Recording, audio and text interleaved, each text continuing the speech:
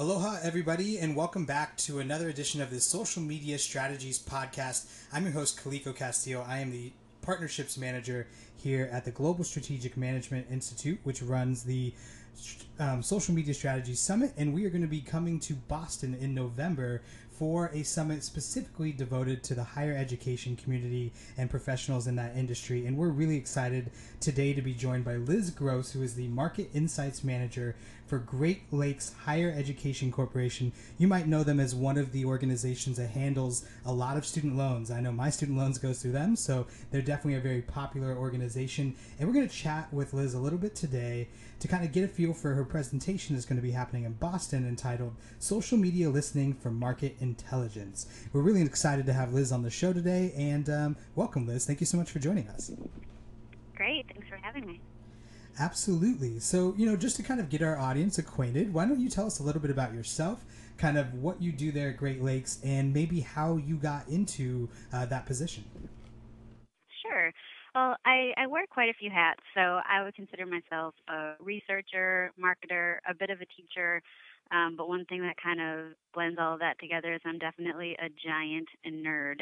So that's something that I rely on for everything that I've been doing. I spent 7.5 working on campuses in the marketing function. I worked at UW Milwaukee and UW Waukesha.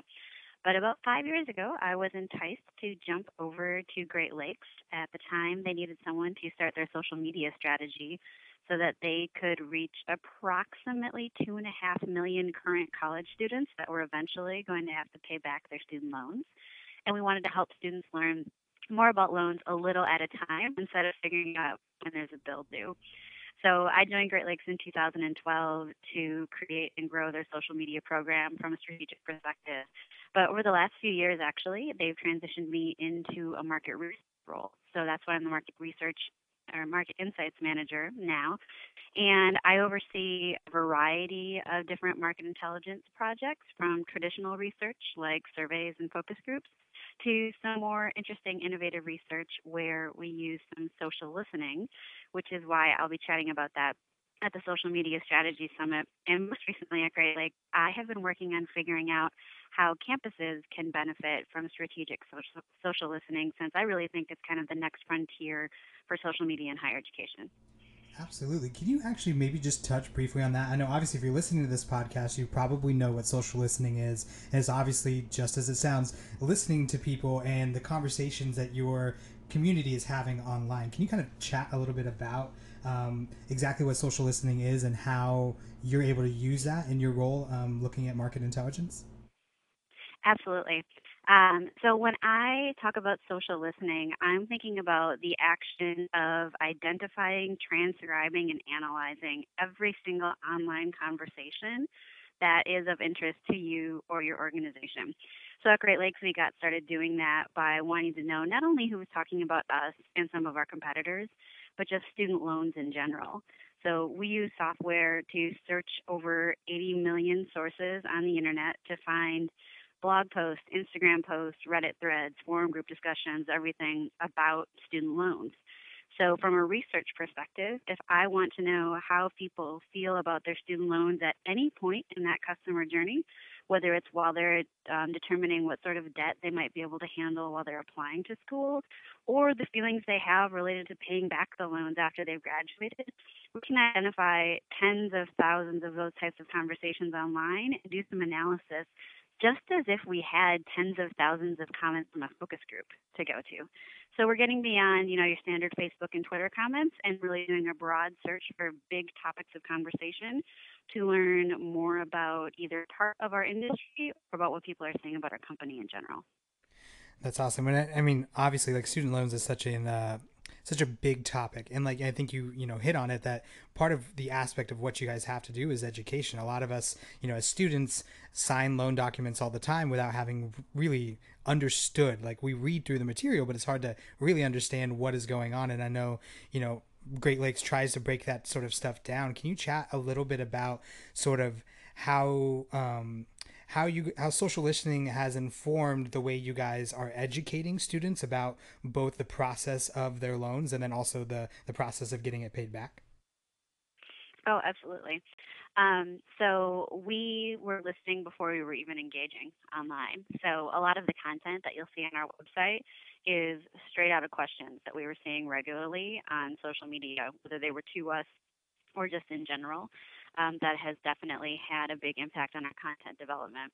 We also take complaints very, very seriously. So when people are complaining about something, we see that as an opportunity for improvement. So we have how certain parts of our website work simply based on some complaints we've seen online. And one of the little bit lighter touches that we've done is we actually saw people kind of complaining tongue in cheek that when they finally did pay back their student loan, it was sort of a letdown because they wanted a party and all they got was a really boring letter that said, "Congratulations, you paid back your loan." Sure.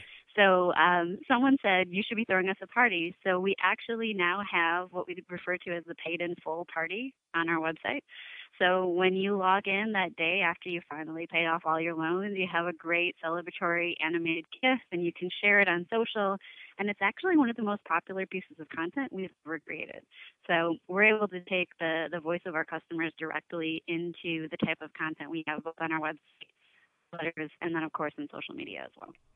That's awesome. I mean, I would definitely, when I get to that end of being able to pay all my student loans, it would be nice to have at least an animated GIF to celebrate that special moment. That's super awesome. If you stay with Great Lakes, I promise you will have one of those. That's awesome. Cool.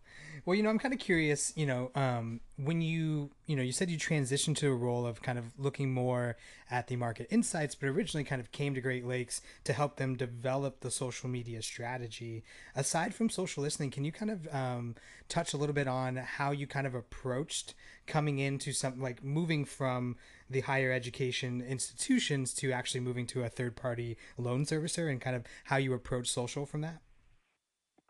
Sure. I mean, the big thing for us to do, and the interesting thing doing this out of a campus was I had to convince the board of directors that what we were doing was worthwhile, and essentially, talk about the ROI of my job.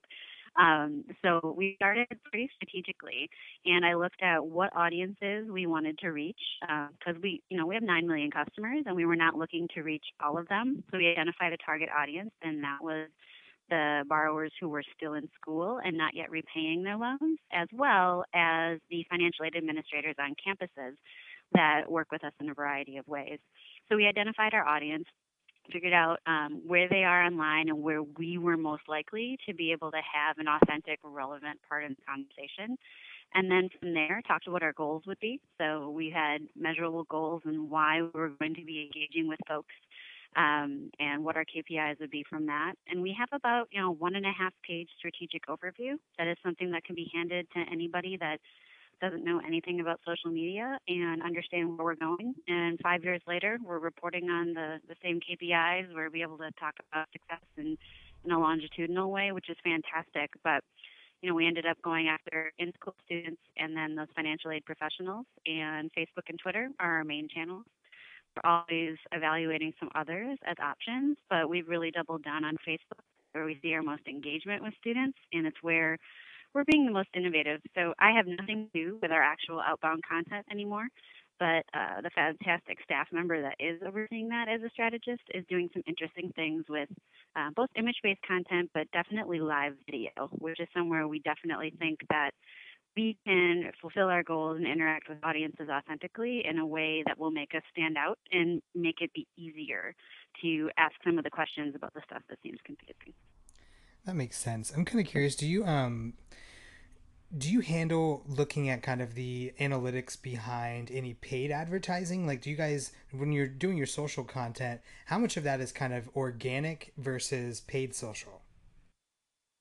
With the exception of advertising open positions, so completely different audience looking for staffing, we have not had paid social content in quite some time. That was a strategic decision for a variety of reasons. But when we did, it was just to boost the content that we felt was already being the most engaging. So that's not really something we've had to do a lot of analysis on in the last few years because it's something we've chosen not to invest in. Yeah, no sweat. And that actually kind of dovetailed in what was going to be my next question. I was kind of curious, like, is there times in which you see organic content that you guys are producing that does really well, and then you decide to maybe put some dollars behind it to boost that a little bit farther? But you're saying you guys really don't see the need in being able to do that because you have that natural organic engagement? Yep, we've done that in the past, and that's exactly what we did. Is we had specific content that was meant to drive engagement, and that was what we would boost. But recently, we've had more engagement than the staff can handle, so we haven't It's a really good worried problem to about have boosting. and a bad problem to have, I can imagine. That's awesome.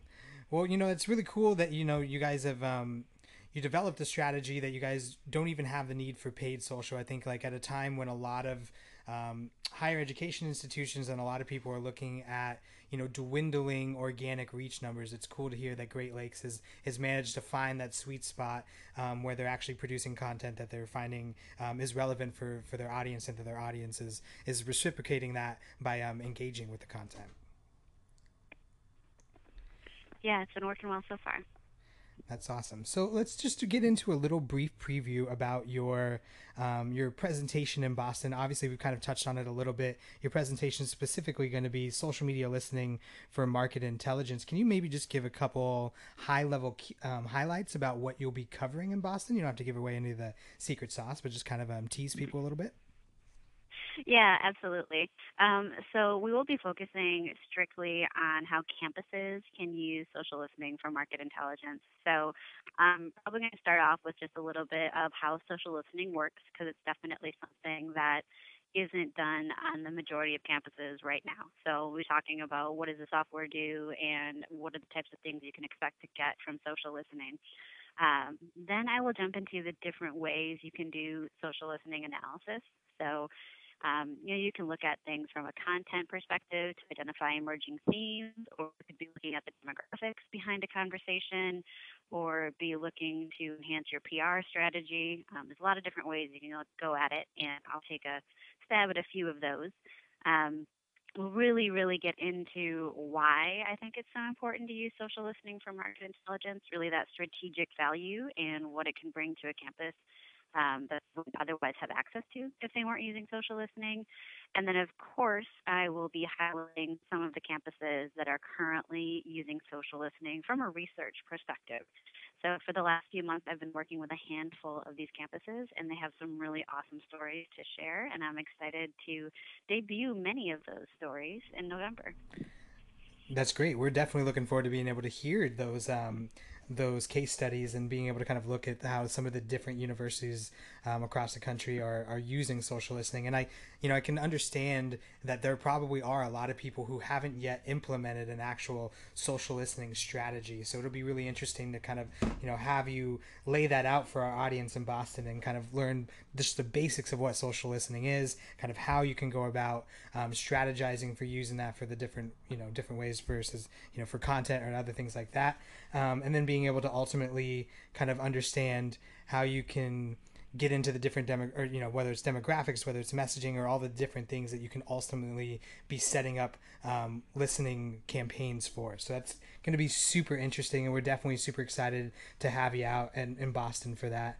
I'm kind of curious, is there anything that maybe a tip or maybe some tool or trick that you could give the listeners that maybe they could prepare themselves in doing some research about social listening even before they get to your presentation, to kind of prep their minds for it? Oh, interesting. Um, I think that it's definitely good to come in with an understanding of what social listening is beyond looking at a column of mentions on Twitter or your comments on your Facebook page or your inbox for Facebook Messenger. And I've written a little bit about that, so I would really recommend that folks jump out to the Inside Higher Ed Call to Action blog and take a look at the article I wrote this summer called Social Listening Belongs in the Modern Marketer's Toolbox. It'll give you a really high level overview of what I plan on talking about and make sure you're ready to absorb the stuff that we'll be diving right into. Great. Well, I'll be sure to get a link from you on that, and we'll put it in our show notes so people can check it out and get a little bit of a brief overview before they get out to Boston for the Social Media Strategy Summit Higher Education. We're super excited to have you out there, and we appreciate you taking a little bit of time to chat with us on the podcast today. Awesome. Thank you again for having me. Yes, absolutely. And is there any way people can get in contact with you if they, happen to check out that blog and maybe want to get in contact with you afterwards? Are you on Twitter, Facebook, or is there any way people can get in contact with you? Absolutely. So you can definitely find me on Twitter. I'm Liz Gross 144 because a dozen is 144, and that is a gross. I love not it. Just some stamp numbers. That's awesome. And then I also use LinkedIn prolifically. So if you find me on LinkedIn and want to chat, I would be happy to connect with folks.